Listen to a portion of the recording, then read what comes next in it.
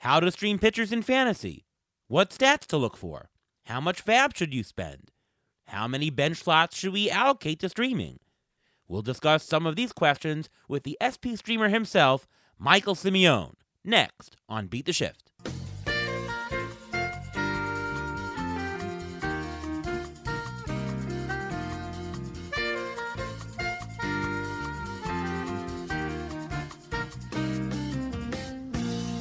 Welcome to another episode of the Beat the Shift podcast. I am your host, Ariel Cohen, and with me as always, Ruvain Guy. How are you, Ruvain? I'm doing great. How are you doing today? I'm doing pretty good. You know, with all the holiday season and gift giving and purchasing at stores, I think I'm the subject of fraud. I had it's like the worst thing in the world when your credit card has some fraud on it, and now you got to get a new one and change like every single thing online and call up people. You ever have that? Yeah, I hate it when all of a sudden I see all these charges for NFBC on my credit card. I don't know where they come from. Well, that's a different story. But anyways, we got a great show planned today. We have the SP streamer on. He writes over at Rotographs as well. Please welcome to the show, Michael Simione. How are you? Good. How you guys doing? Doing great. What's going on? Not much. I know we've been trying to get me back on your podcast a couple of times. You've asked me, so I'm glad we finally able to work it out here. Absolutely. We're glad to have you. And, before we start the show, we do have to give you congrats here. Last week we had Ron Chandler who beat us. And, you beat us in our home league, the Joes versus Pros, which is half Joes and half Pros. And we did okay. We came in third. You came in first. And I think, was it Dougie Shikawa came in second? Yeah, we came in first, kind of cheating, though. Not cheating, but someone didn't pay attention in our league and they didn't meet the minimum. I think that pushed us over Doug. Otherwise, I think we would have tied him. But still, you did pretty well, though. You had some good pickups. I mean, your draft was very good. You drafted very well pitching-wise. And pitching-wise, you made one of the best pickups was Alek Manoah. You picked him up. Yeah. I co-managed that with my brother-in-law, Joe Barbuto. And we both definitely made certain pickups that were pretty key for us. And towards the end, we were just churning so much. We were streaming hitters, pitchers, everything towards the end, just trying to get those last points. And it ended up working out really well for us. Do you find that you tried this league, you played it any differently because it had some professionals from people in the industry, some people who are not from the industry? Do you think you played it any differently?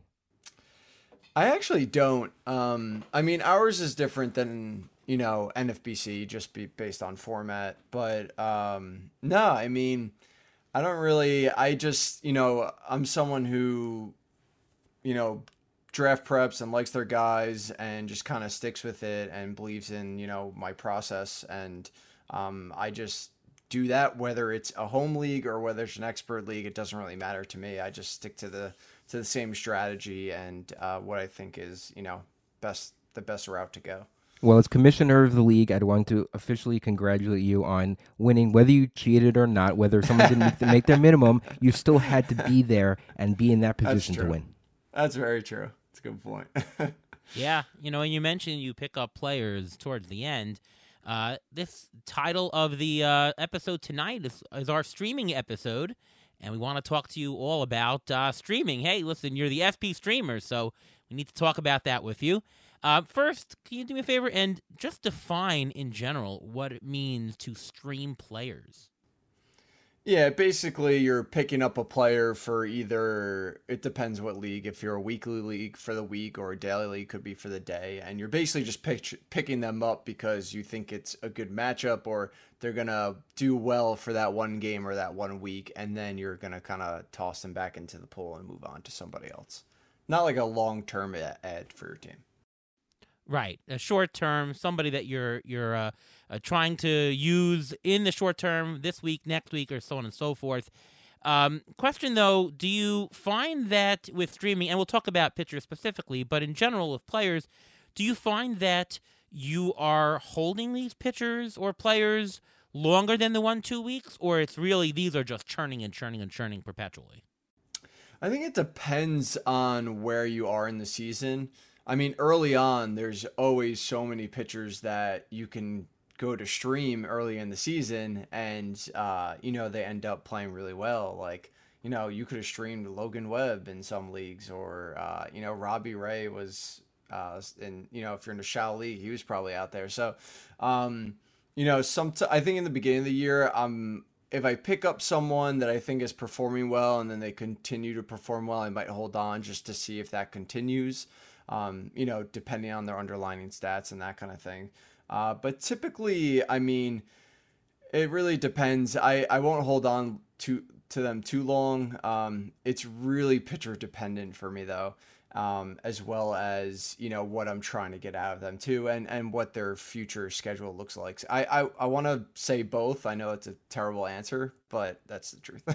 No, I mean, it is a good answer to say that, beginning of the season, you'll lean towards holding, and maybe it's, 1, 2, 3 weeks, and then drop if they're not performing, and versus the end of the season, then it's churn. That's definitely the correct way to think about it. And before we talk more about the pitching, let's go to Ruvain on this one first. Aside from starting pitching, can other positions, or what other positions might be or should be streamed? Relievers, 100% relievers, because the closing situation is always changing. And you know what? That's exactly where you should be keeping track of who's up, who's on deck to be closing, and that's probably the best place to stream. I mean, I guess you can stream steals, you can stream power, but it's a lot harder. I think pitching in general is a lot easier to stream than other positions, and I think saves is one of the places, and closers and relievers is one of the places where you can just keep streaming middle relievers just to plug into your lineup. That's interesting. What about you, Michael? Any other positions? Yeah, so I actually see people streaming hitters more and more compared to pitchers. And I think you can certainly stream hitters. I did it a ton last year and ended up, getting pretty good results from it. If you see like Darren Ruff facing a bunch of lefties in a week, he could certainly help you out. And, he's someone you could maybe stream for the week.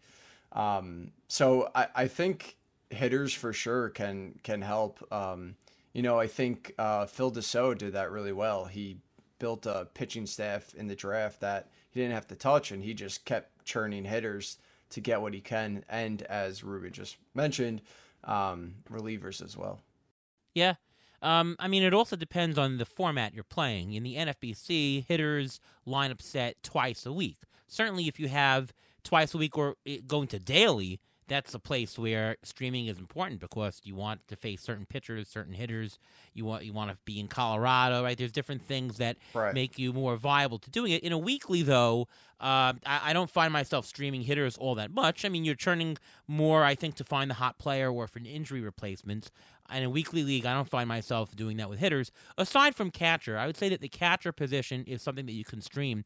Certainly, if you go the dollar route in home leagues that have one catcher, I wouldn't spend more than $1 or $2 on any catcher, just a last round or a second to last round pick.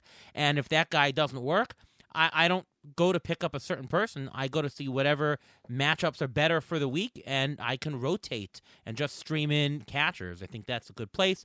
And I'd also say that utility slot, if you don't have a real designated hitter, like an Ohtani or somebody, and it's free and it's just whoever your dollar players, you can use that slot to stream in. And that could be a strategy. So, the question is, given that streaming is an option for hitters and also for pitchers too, obviously, which we'll talk about a lot in this episode, does it stand to plan to incorporate the streaming in terms of your draft? Meaning, are you changing your draft, or what are you doing in your draft differently that makes you that gets you to afford yourself the opportunity to stream? Like, are you purposely going stars and scrubs so that your last slot can now be streamed, or do you do it by necessity? Meaning, well, if a guy gets injured, well, then I can stream it. Like, are you putting that emphasis in your draft or not? I mean, me personally, I'm not. Just because your players are going to get hurt, or now we always have to deal with COVID as well. So players are going to go down. So I'm just trying to take, who I think can help my team long-term in draft, because I know someone is going down and most likely several people are going down. So I'm going to end up having to stream regardless. So I don't really plan to, don't plan a specific spot in my lineup where I'm just going to constantly churn it. I'd much rather just grab who I think my team needs for the long term, because I know I'm going to end up having to, bring someone in regardless. Fair point. Move it. I think it also matters about roster size. I mean, it's so hard to be able to plan your roster if you know you only have 5 bench spots. Let's say in NFBC, 5 bench spots, or you only have 6 or 7 bench spots.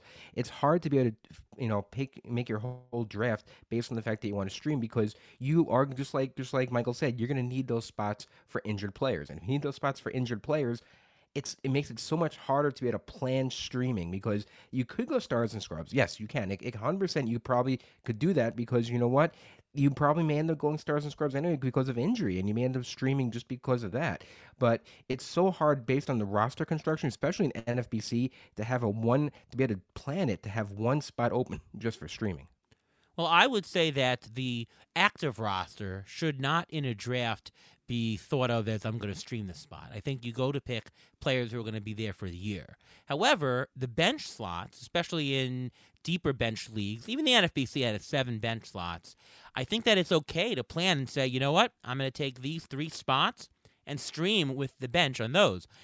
Going into the season, a very popular pick was Adam Wainwright at the very beginning of the season, not because everybody really thought Adam Wainwright's going to have a fantastic season, which turned out what he did, but they picked him because he was facing the Pirates twice in the first couple of weeks. So, oh my goodness, why don't we take him? We'll play him the first 2 weeks. If he's great, great. And if not, we'll dump him in 3 weeks, but we get some good matchups. So I think that the bench is streamable, and you should plan the last couple of your bench slots for streamable people, or at least give you the opportunity to do so, or upside people, things like that, but not in your active roster. I would not do that. In fact, you probably have heard me on the show last year talk about if I don't have a good matchup for starting pitcher in the first couple of weeks, in the first month or two, I don't want to play pitchers who I'm picking up. I'd rather throw in an extra middle reliever. That's why I was very big on having Chad Green on the team, because I don't have a good 7th starter. I'll throw in Green. He'll get me a bunch of strikeouts, maybe a vulture win, and just some great ratios. So I don't believe in streaming early on, and you definitely only bench spots for the roster. Talking about streaming starting pitchers, and just the general question, we have a mailbag question from Mike, who asks, what's the first piece of advice you would give someone just learning the idea of streaming? What say you, Michael? I actually replied jokingly, and I said go to spstreamer.com. But it's not going to be fun.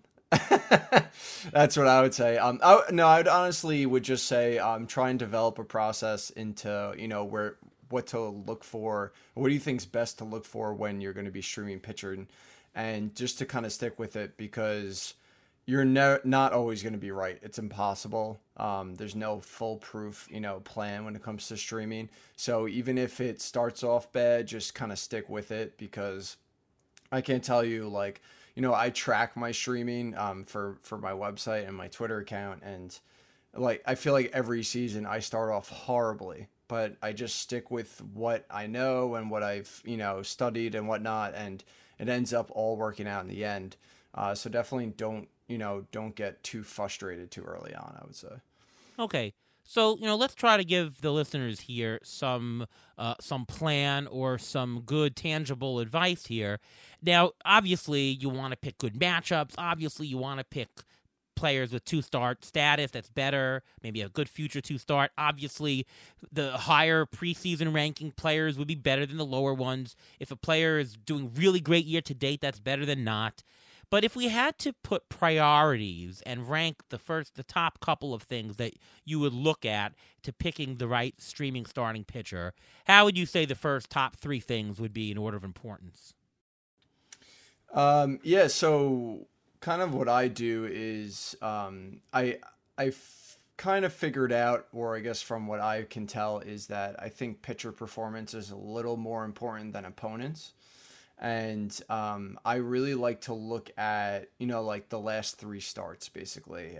If I see a pitcher's K-walk percentage is trending, if their whiff rate is trending, and then one obvious, very important thing too that you always have to keep an eye on is pitcher velocity. You know, if their fastball velocity is starting to trend up, you know, that means that good things could be coming.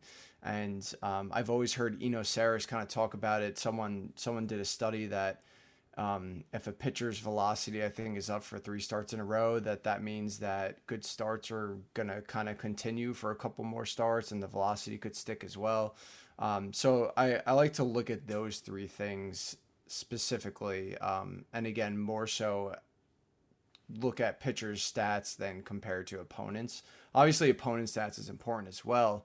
But I think pitching stats are slightly more important than that. Okay, Uvain, your thoughts? I agree a little bit. I mean, I look at the K rate. I want to see if the pitchers are striking out, but I do like to look at, and I really look at the schedule. I want to see if they're 2-start this week. I want to see if they're 2-start next week. I want to see if they're pitching in a 5-man rotation versus a 6-man rotation. I want to see how the team is playing. If they're playing well, there's a better chance of wins. I want to see where they're playing, the stadium, because I don't want someone who's going to be in Colorado and then 5 days later they're going to be in by the Dodgers. That's not a good matchup. Even though the pitcher may be great, he may be someone like an Austin Gomber, and he may be really, really, you see his strikeouts and they're so tantalizing, but some of those matchups just scare me away. So I look at the matchups. Yes, looking at the last 3 starts is good, and you can look at the name also. When I see Adam Wainwright, like not last year, but the year before, he was on the waiver wire for almost the entire year. You could have had him anytime you wanted. You could have gone safe and taken Adam Wainwright as opposed to a rookie who was just brought up, and you don't know where you're going to get out of him. Sometimes just the name itself plays into my thinking also. Yeah, and I'm really looking to learn here myself because it's not something that I do very well in terms of picking the right person. I mean, to me, I think I have just as good a chance as anybody else. I was Gombered this year. I picked up Gomber for one league. I had Joe Ross for a league or so. I really don't have the right ideas, but I will tell you what stats I look at. I do look at K minus BB because I think that a pitcher who's trending in that is gonna have a great future for the year. I think that K minus BB stabilizes very quickly, so you can know right away that this guy is for real in just even 4 or 5 starts. Pitcher velocity, as you mentioned, that's a key one. But here's one thing I look at a lot. I look at innings per game started. I mean, if a pitcher is constantly going just 5 innings a game, not that thrilled to have him because there's a lower chance for wins. For me, a lot of the reason that I want to pick up a pitcher streaming is because I want the strikeouts and I want the opportunity for a win, especially later in the year when you're just trying to buy wins. I want a guy who's going to win games. If I'm picking a 2-star pitcher, it's because I have two opportunities to win a game, and the more they pitch deeper into games, the better. So I'm very big on which pitcher is going deep into game. Do you agree with that, Michael? And do you have any other stats that you would consider as well? I mean, I do agree with that. The only problem is, which we all know, is winnings are impossible to predict. So I think it's definitely something to look at, but I don't think it's something that would be too crucial for me. But I mean, obviously, like Ruben said, I mean, yeah, you got to look at, of course, I look at matchups as well. I mean, especially the extremes. You're not going to throw a pitcher out in Coors Field. It just doesn't make sense. But in terms of the opponent side, I do look at, like the opponent's WRC plus the last 7 days, their splits as well against lefties versus righties, their K percentage splits, lefties versus righties. So I do look at certain things as well for the opponents. Yeah, I mean, it's obviously an all-encompassing type of thing. But like I said, I just kind of stress a little more on pitcher talent than compared to opponents, but opponent obviously definitely matters. Right. And, this is going to be a tough question to answer, but, I mentioned I got Gombered, and for those who don't know, Austin Gomber was the pitcher for the Rockies who just got shelled one outing. Everyone picked him up off the waiver wire because he had a supposedly good matchup at a good pitcher's park, and he gave up some god-awful number of runs and really killed it. And actually, by the way, do you remember who that matchup was? It was San Francisco, right? It was at San Francisco, and he gave up 7 hits and 9 earned runs that day. Yeah. In an inning and 2/3. Happens to be he actually had a pretty good rest of the season for when he pitched, but they just kill people because, of course, everyone dropped him that weekend. So whoever streamed him, you certainly don't want a 9 earned runs thing. How can we avoid getting gombered? Is it about avoiding pitching against certain teams? Is it about is there a red flag? Maybe it's about red flags. Are there red flags in a pitcher that you say, "Uh-oh, I better stay away. Don't get fooled and get gombered"? I'll be honest with you, and it's a terrible answer. It's impossible to figure that out. It happens all the time. And like I said, I track everything that I do for my account, and it's just no matter what I do, no matter how good the process is, it could be against the Pirates, it could be against the worst team. Like, you're gonna run into those. It's the way the game is, unfortunately. Yeah. I mean, the only thing I'd say also is that I would check whether a pitcher has been really lucky. Because a lot of times you say, well, he's been great in the last 3 starts, but if you drill down to it and see, wait a minute, that BABIP was really unusually low, or that strand rate was unusually high, then you can say, I think he was getting away with it, and maybe that's a red flag for, I don't know. Or he's a soft tosser, and soft tossers are prone that if they don't hit their points, they start walking people, they start getting runs. Maybe those are some red flags. I don't know. Ruvain, anything to add? Yeah, it's a matter of watching what you can see how someone pitches, but then you really see how they pitch. If you see someone is getting into a groove and they're starting to, and they found something, then you know who to take. But the problem is, I think you have to avoid taking 2-star pitchers earlier in the season. That's why people got gombered. This happened the last week in April, and it killed people's ERA. For a couple months. It took months to be able to recover from that. So I think it's probably just avoiding the 2-star pitchers early on in the season in order to avoid getting gombered and having your ERA being gombered. I think that's the key. I think the problem is too, though, like, even see that it happen to aces. Some of the best pitchers in the league, you could see that they get lit up once in a while too. So that's why I just feel like it's just so. You can do everything right and look at everything you want to look at, and I just feel like it's unfortunately inevitable. Basically, everything you look at, what you're trying to do is limit that as much as possible. But I don't think it's, I feel like it's not possible to completely avoid that happening to you no matter what you look at. I'm not saying every year it's gonna, but you're gonna run into it as you play, fantasy baseball throughout the years. So, like you said, you got gombered, Ariel, and I'm sure you did everything right in terms of your process, but it's gonna happen. Yeah, I don't know. I hope I did everything right with the process, but yeah, I'm not sure in this case. But you mentioned the aces. Of course, with the aces though, you're also getting all the good starts with the aces. No, right. And then you're getting there. I mean, I'm just saying that it's like random. It's right. Pretty random when it comes to that happening. right. But it's worse because then you're getting just the downside, and then you don't get the upside. Like Luis Castillo, whoever had Luis Castillo got shelled in the first 2 months, but the last couple of months, hope you all kept him because he was excellent the rest of the year. At least you get that upside from the aces. With these streamers, they gomber you throw them away, and they could be good or bad, doesn't matter. They're not on your roster, and you just get the downside. So that's an issue. And again, that's why I recommend going the middle reliever route early on. I mean, I think you only stream pitchers if you have to by necessity. If you have injuries on your team, and you have to, well, you pick the best available with all the stats and everything that we discussed above. And as you said, yeah, I guess you just can't avoid always getting it right. Sometimes you will get a shell. Just not easy to avoid that. Yep. All right. Now we talked about picking up pitchers and what kinds of pitchers to look at, but I think a very important question is in terms of budgeting FAB, because this is now a use of the waiver wire. FAB can be used for picking up a really good guy that just comes up. I mean, we mentioned that you did it with Alek Manoah, and I'm sure you paid a pretty penny to get him. It's also, you use FAB for injuries that come up where you just need a replacement. Question is, how do you use the FAB for this? Like, what's the price points that you want to pay per week? Do you pay more early in the season, later in the season? Is there do you allocate some of your fab and budget it and say, all right, 30% of my fab is going to be for streaming weekly pitchers? How do you work the fab in terms of the strategy here? I like to be more conservative with fab.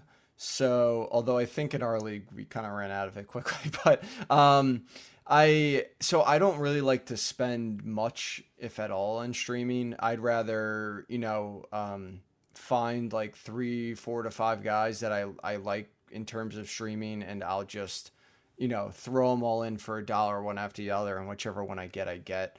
So I don't really like to spend too much on it. I will spend more though if I do think the pitcher obviously is onto something. If, like we talked about, if their strikeout rate just keeps going up and looks like they made a pitch mix change and then their velocity is rising. Like, if I think they're more of a long-term ad, I will spend a little more. But when it comes to just short term for 1 week or 2 weeks, I try to spend as little as possible, honestly, because kind of like you just mentioned, I mean, injuries and whatever, or if someone gets called up, I want to have that fab money to get those guys that could be, game winners, Right. Yeah. I mean, you have each week, there's, let's say, about 25 weeks. So you're spending on average 4%. I mean, I personally would only spend 1 or 2% on fab. Later in the season, if you have the cash, you can up that somewhat to, make sure you win the guy you want. But for me, it's 1 to 2% because I want to keep the return on investment high. And the return on investment on streaming pitchers is very, very low because even if you have a good, successful week, you're probably not playing them more than 1 week. Obviously, if you are taking a guy who might be long-term, then this doesn't count as a streamer per se. But, I mean, you got to spend next to nothing. You agree, Ruben? I agree, but I want to add something to that as well. After the first couple of weeks, you can take a look at the fab and see what happened during the week in fab and see who is going after those streamers just like you are. And you can see how much money they're putting into their budget and how much money they're spending on their streamers that are beating you out. So you'll know how much to spend for the next week. Let's say you always see a guy is always spending $2 and you're always spending $1. So now you know what? If I really want this guy for this week to stream, I'm going to spend the $3 instead of the one that I would normally spend. And, that's just something to learn over the course of the season. Yeah, that's a fair point, That's a good point. And that's really determining what you need to win a player. And of course, if you really want the player, you'll you'll at least know where you are in terms of what you need to get him. If you see what the market or what your league is doing, so that's a great point. So we talk about fab there. Let's talk about bench slot management. Now, let's say you have the NFBC, which is 7 slots. Inclusive of the IL, and let's talk about the other extreme, possibly with like an ESPN Standard League where there's 3 bench slots. What do you do in terms of slot management? Do you allocate some of the bench to streaming? Does it matter early in the year, later in the year? How do you use your bench for this? ESPN only has 3 bench spots. I didn't know That's that. right. In the ESPN Standard game, yeah. But it's a 10-team mixed league, so Gotcha. the waiver wire is very fruitful. Gotcha. Yeah, I mean, I typically, I'm trying to think. I see the problem with me is for me it really kind of depends on how I feel about my pitching staff. If I feel like I don't have a lot of risk in my pitchers, then I probably won't keep as many slots for streaming pitching. Whereas if I think I went with a little bit riskier of a staff, I'll probably leave, I don't know, I'd say like 2-3 spots type of thing. So it's really kind of team dependent for me and how what I think I'll end up needing. Yeah, I mean, I guess I would typically, ESPN I don't really play, but I guess I would say at least 1 spot in there. But NFBC I would lean around, probably 3 to 4 for pitching for starters. Okay. 3 to 4 spots. Okay. Ruben, you agree? I try to do a little less than that, maybe two to three. I mean, it's not that much less, but it's still Yeah. less. I think that there should be at least one streaming starter spot and 1 to 2 streaming middle relief spot. Because I know me and you are we like to stream the middle relievers, and having those. You have the prospective closer. You have the possibility of being able to use this guy anytime you want. If he's a high leverage guy, you can vulture saves like you mentioned before. So I think the middle relievers, if you have two guys on your bench that you can plug in at any time, if you get an injured guy and you find out on Monday morning that you don't have a spot to fill and you have that middle reliever, you can just plug them in. Yeah, I mean, you do the NFBC with me, so I definitely agree in that use. I will say, though, that towards the end of the year, the 1 to 2 streaming spots on your bench turn more into maybe 3, 4 even, because I'm trying to pick up future 2-star pitchers. It'll cost me a pretty penny for the best pitcher that week, but if you look ahead, who's going to have a good matchup or 2-start matchup 2 weeks from now, you can get them for next to nothing, and so I'll allocate 1 extra or 2 extra even spots and stash those very late in the season. We're talking August and September.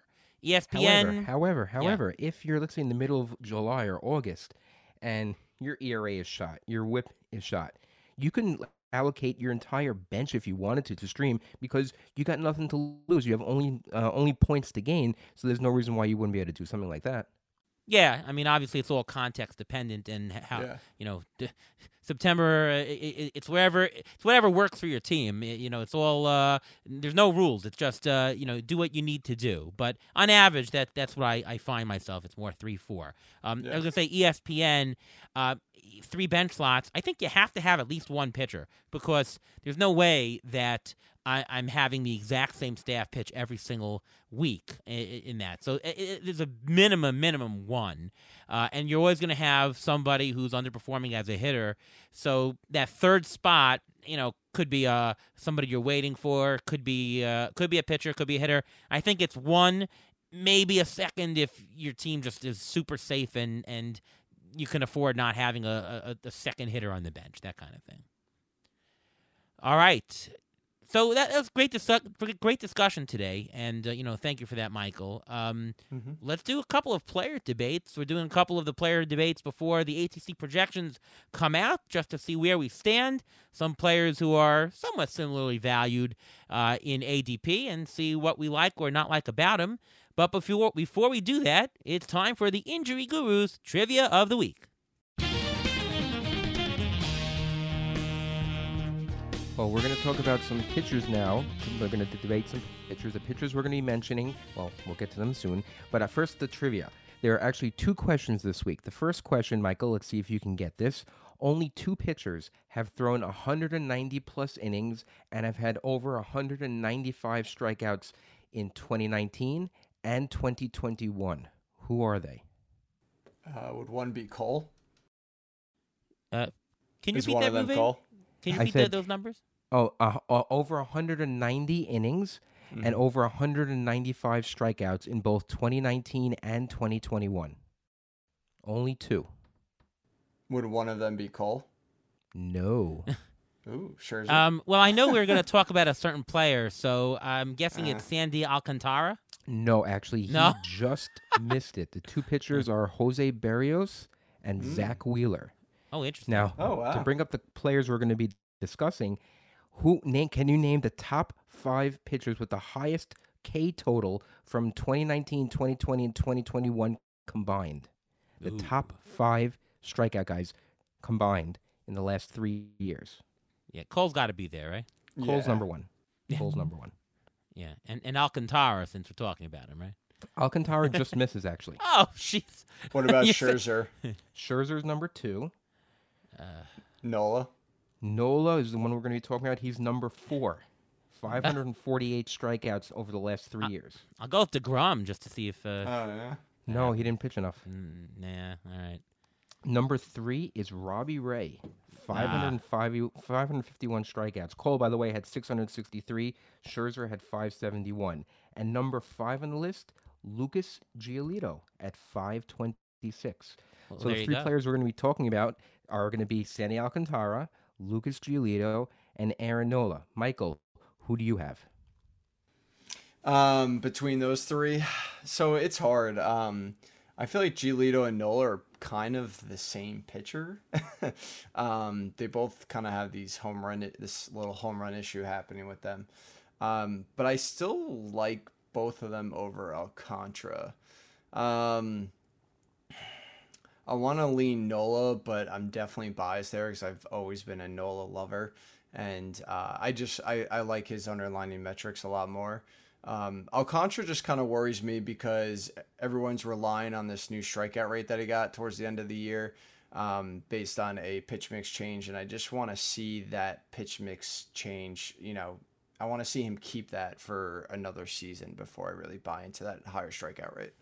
So before Ruvain gives your answer, just to tell you that their ADPs are really similar. They're late third rounders.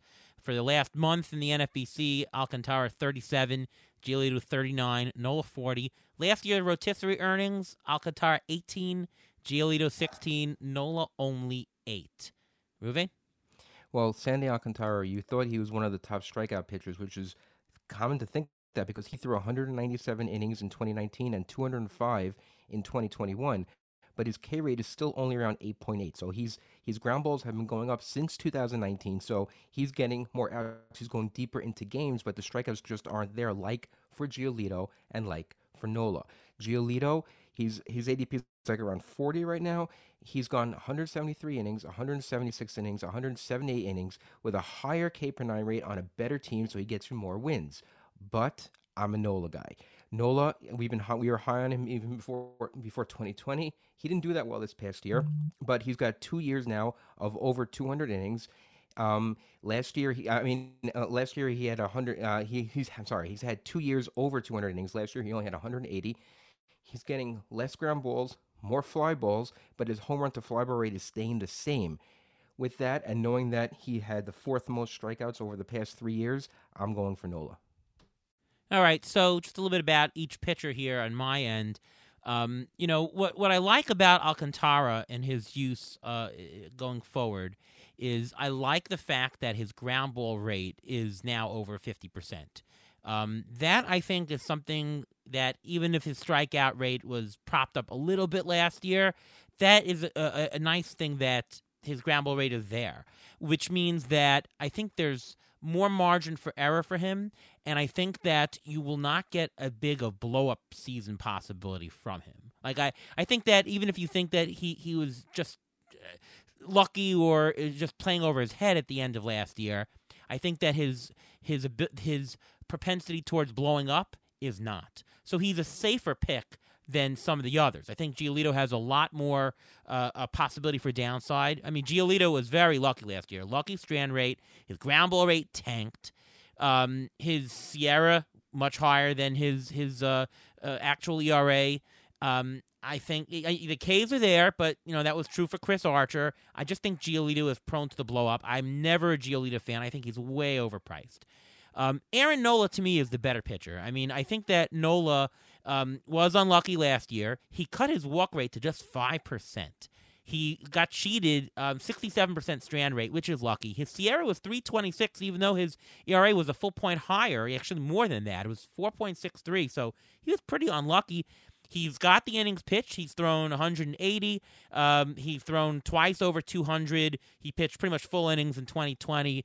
I think Nola really is an underpriced player. I think you can spot a bargain, and I think Alcantara is safe. My order is Nola, then Alcantara, then Giolito, and Ellen Adair, of course, would endorse me. So gotta go by that. Definitely. Any other thoughts about the three? Well, I just don't understand why people are so into Alcantara this year. Yes, he threw over 200 innings, but he's still playing for Miami. He's not going to get you the same amount of wins that Philly could or that Lucas Giolito could on the White Sox. It just doesn't make any sense to me why he's in that same spot, which is why I brought up the trivia question and why I think even Jose Barrios may be a better fit for a team if you want innings and if you want strikeouts, because I think he'll get more, and he's proven he can get more than Alcantara can. Yeah, but I mean, he's safe. Alcantara to me is safe. I really don't. I see stability, and it's every number of his is trending the right direction. So whether you think there's a correction or not, it's very stable. Whereas Nola's had good and bad. Giolito, he had that blow up start in the middle of the year. I think he's a safe person, and he strikes out people, and he pitches deep. He had over 200 innings last year. So the wins might be light, but I think the whip is going to be there. So I just wish he was priced a little bit better. He's going in the late third round.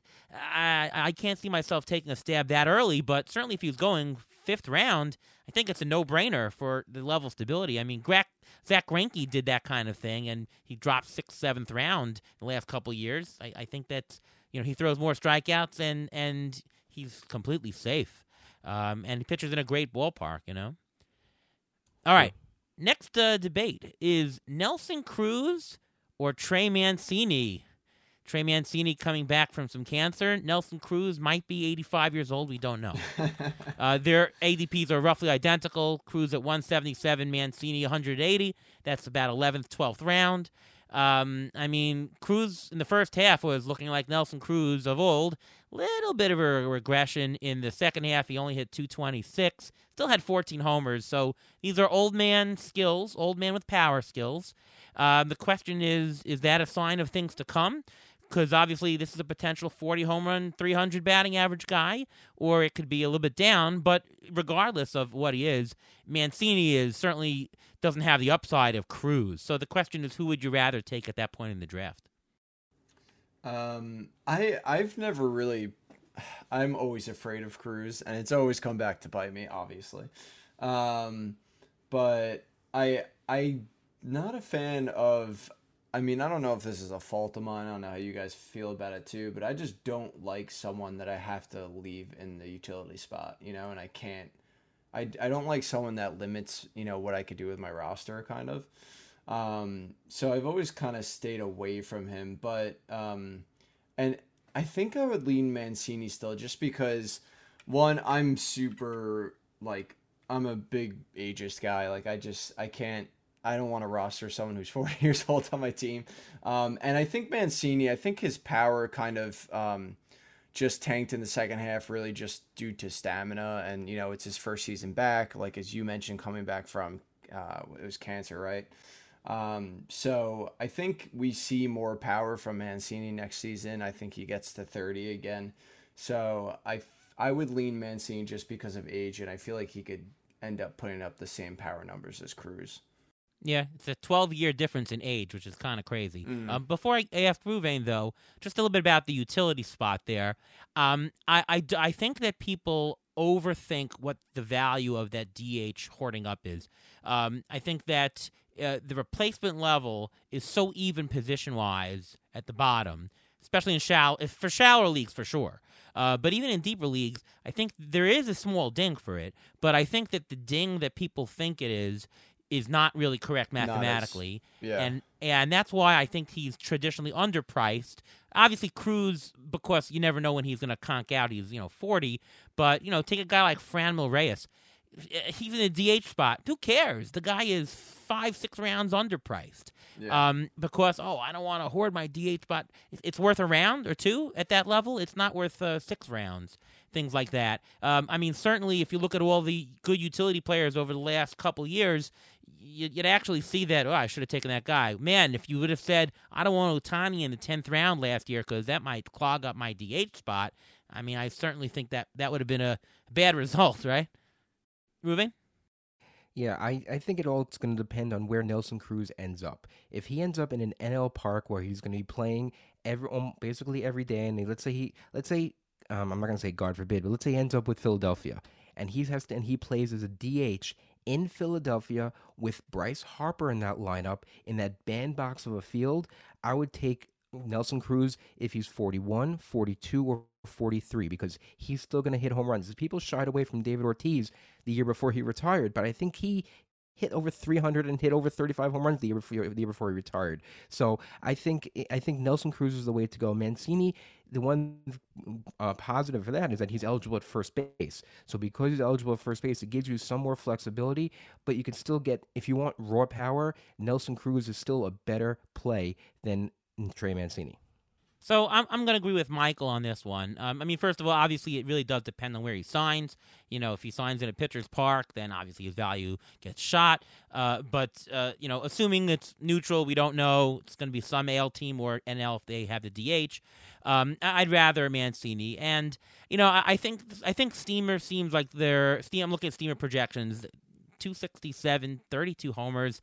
I don't know. He had 14 homers in the last half. I think his new level going forward with age and regression, it's got to be 20 to 25. Maybe I can get to 30, but I can't get over 30 for me. And I think the batting average is going to turn into old man skills. I would say I would project something between 250 and 260. So I don't agree with the Steamer projection.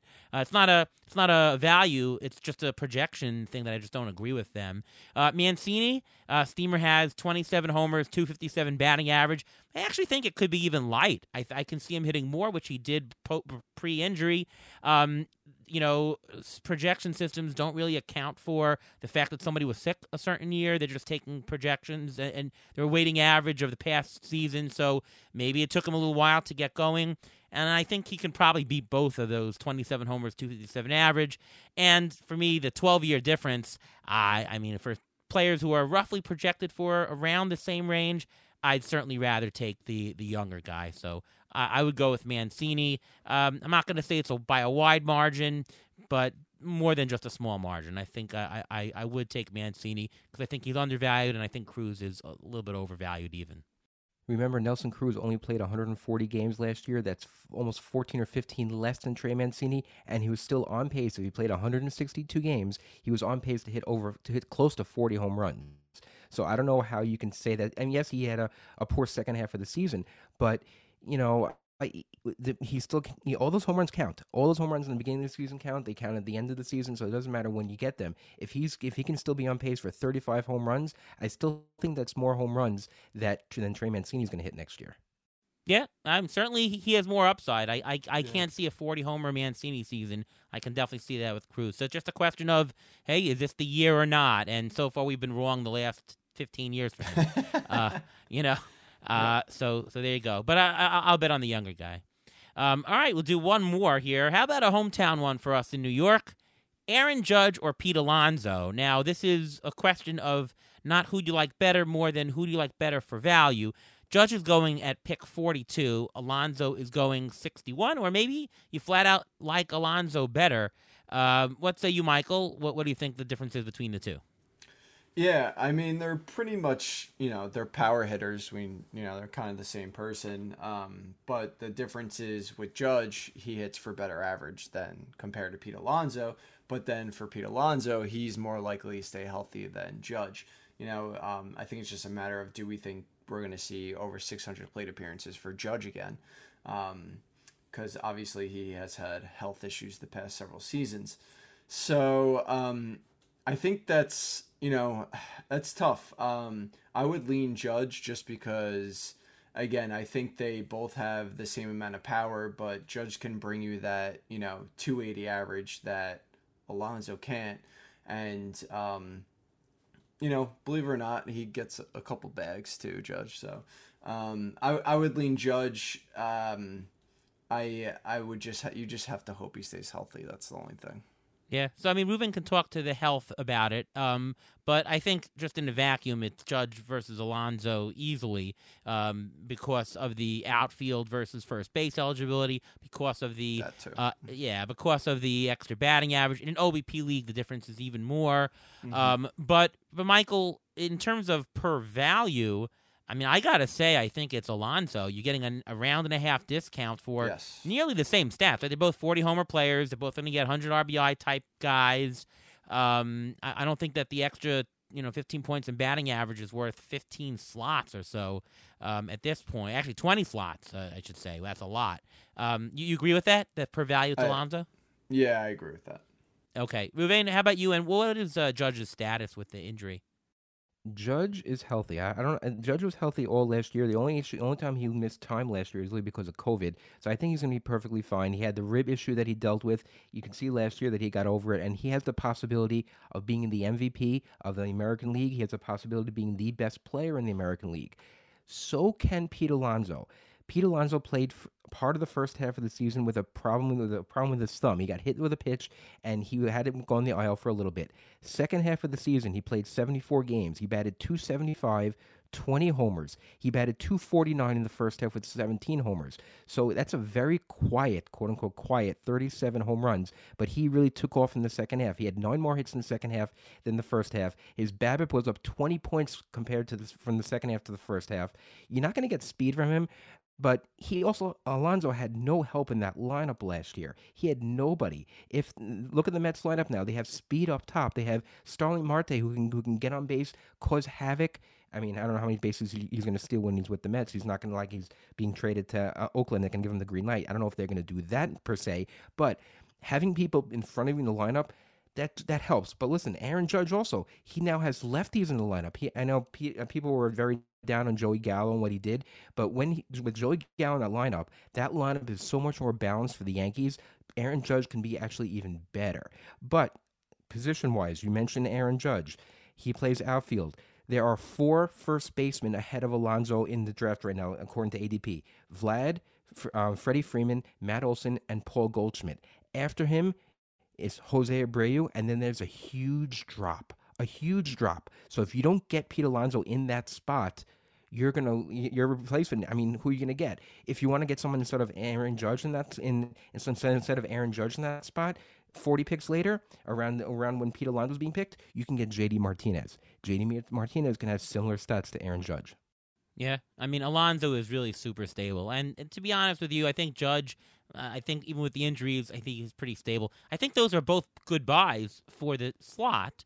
But Alonso one, to me, is unbelievably good. I mean, if he's around at pick 61, that's a buy all day, I think. How can you get 40 home runs in pick 61? And he's not going to have a batting average that'll kill you. And the runs and RBIs will be up. The Mets are certainly a better lineup than they were last year. I think it's definitely a slam dunk.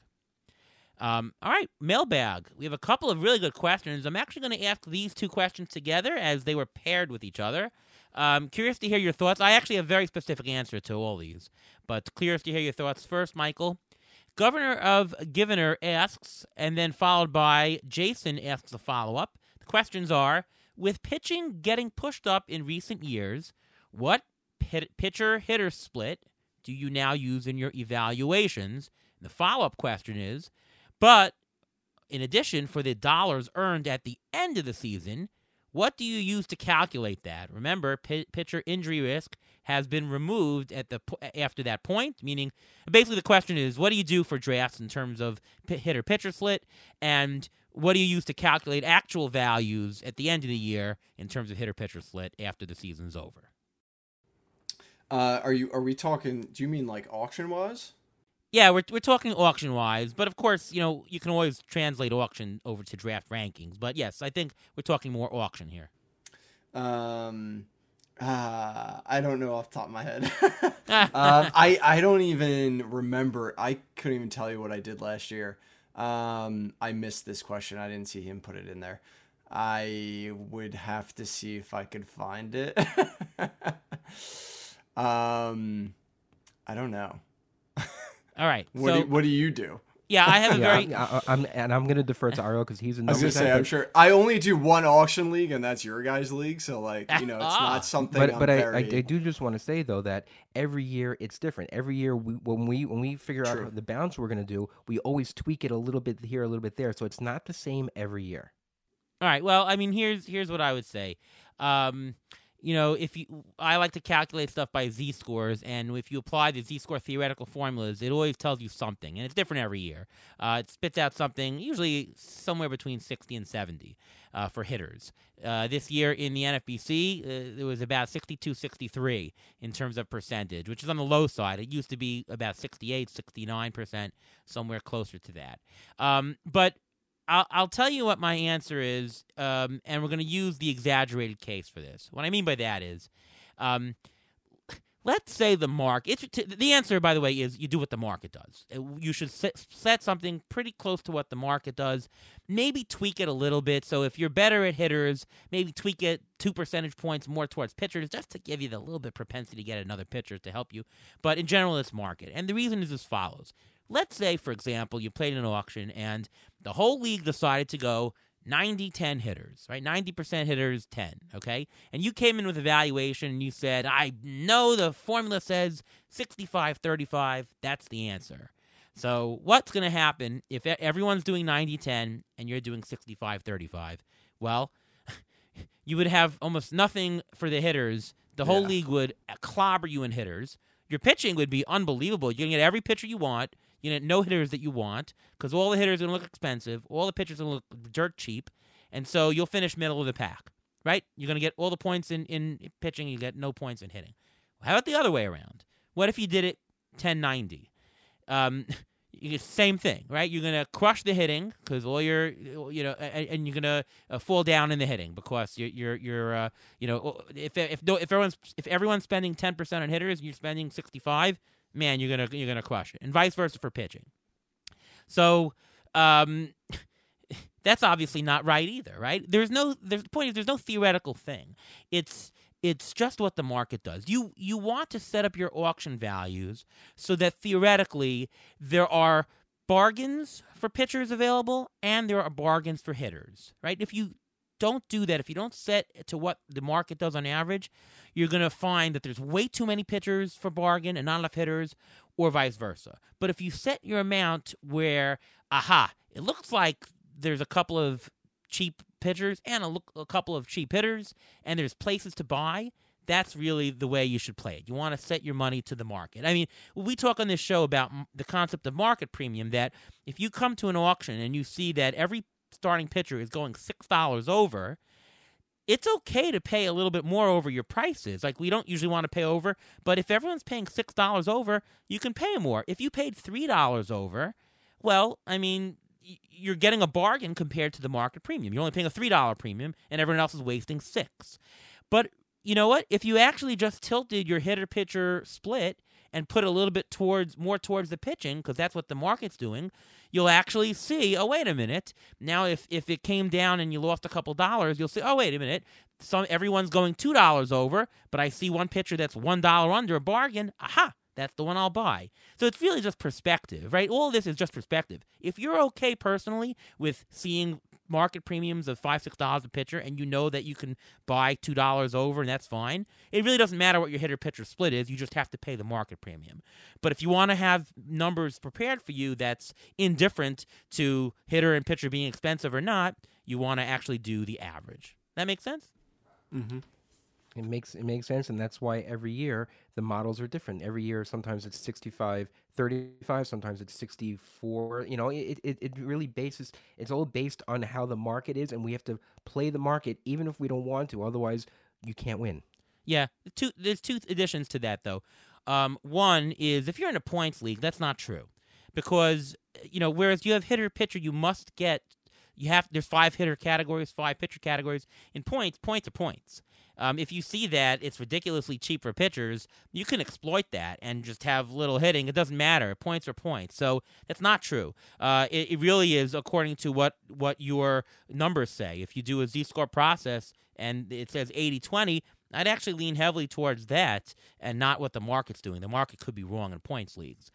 For Jason's question, at the end of the year, I use the formula, and the formula will always show something. It'll usually show, though, that hitters are more, so you won't get the 62% that the NFBC was. You'll get something close to like 69%, but I would actually use whatever the valuation is at the end, whatever the formula says. Obviously, we're not going to go through how to operate the formulas, but it's talking about variance. It's talking about how widely things are distributed.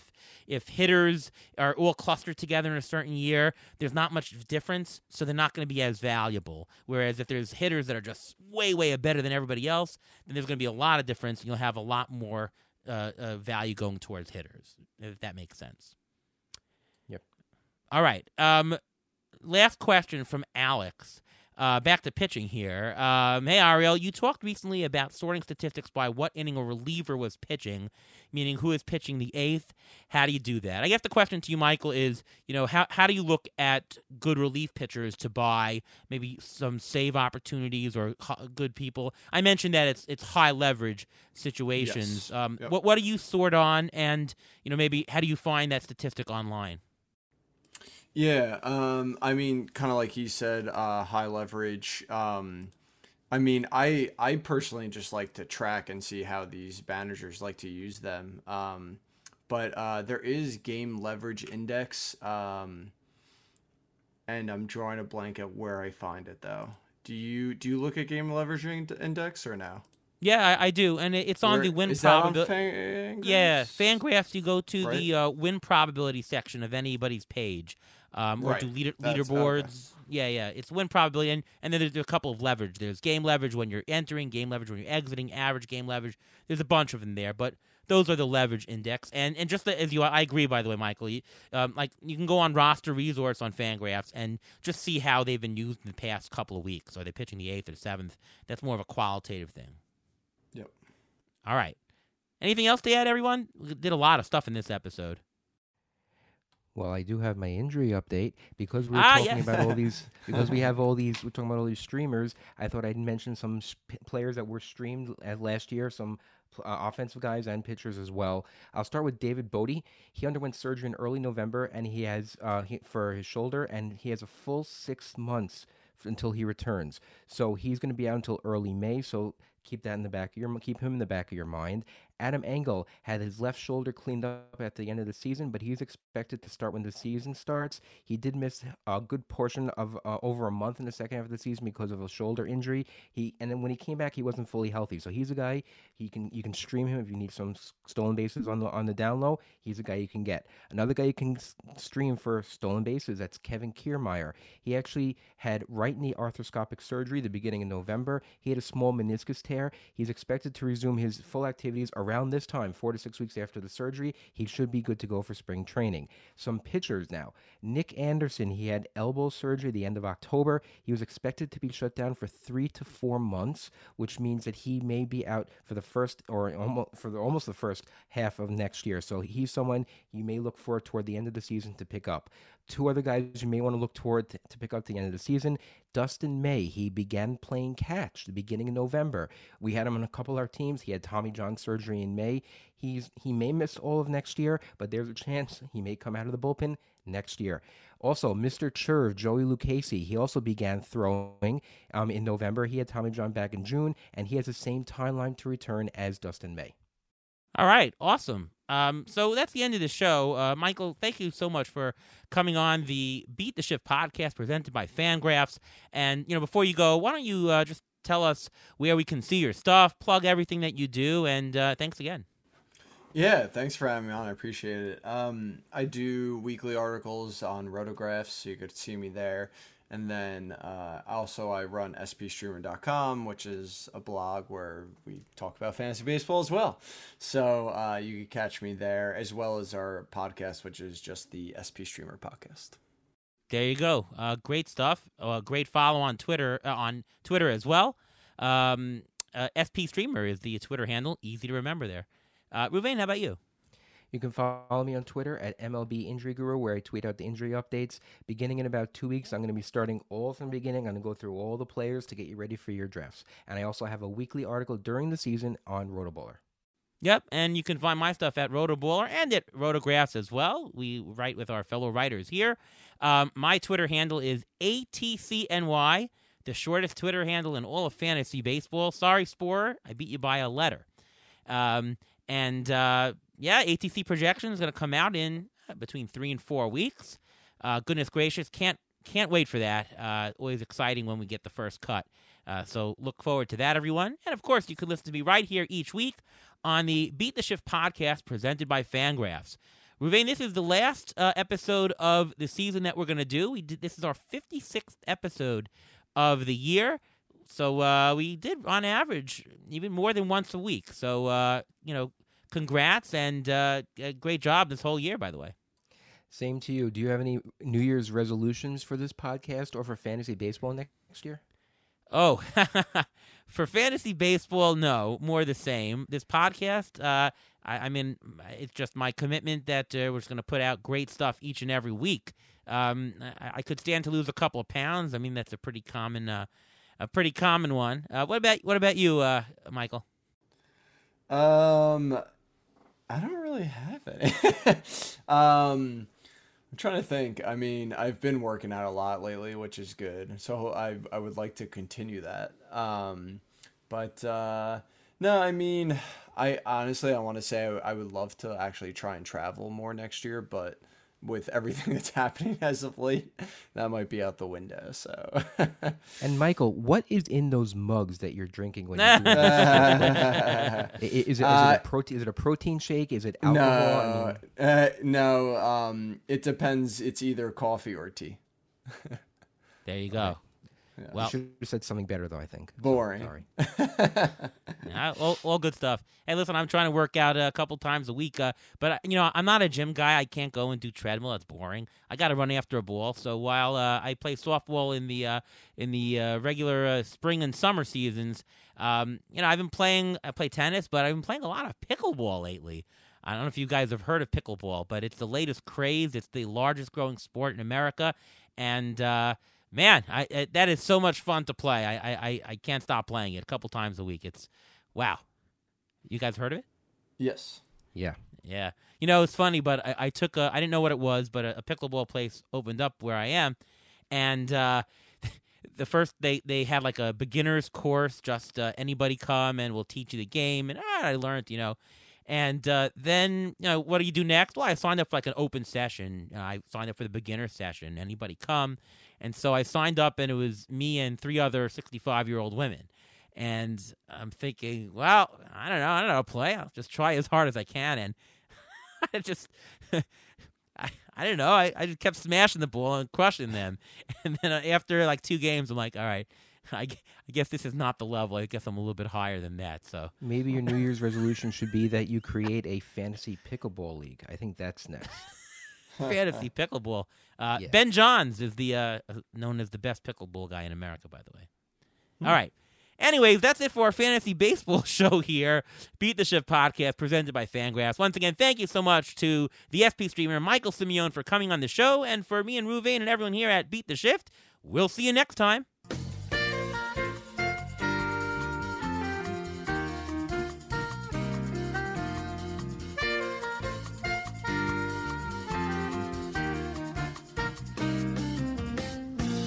Thanks for listening to the Beat the Shift podcast presented by Fangraphs. Follow us on Twitter at beat_shift_pod.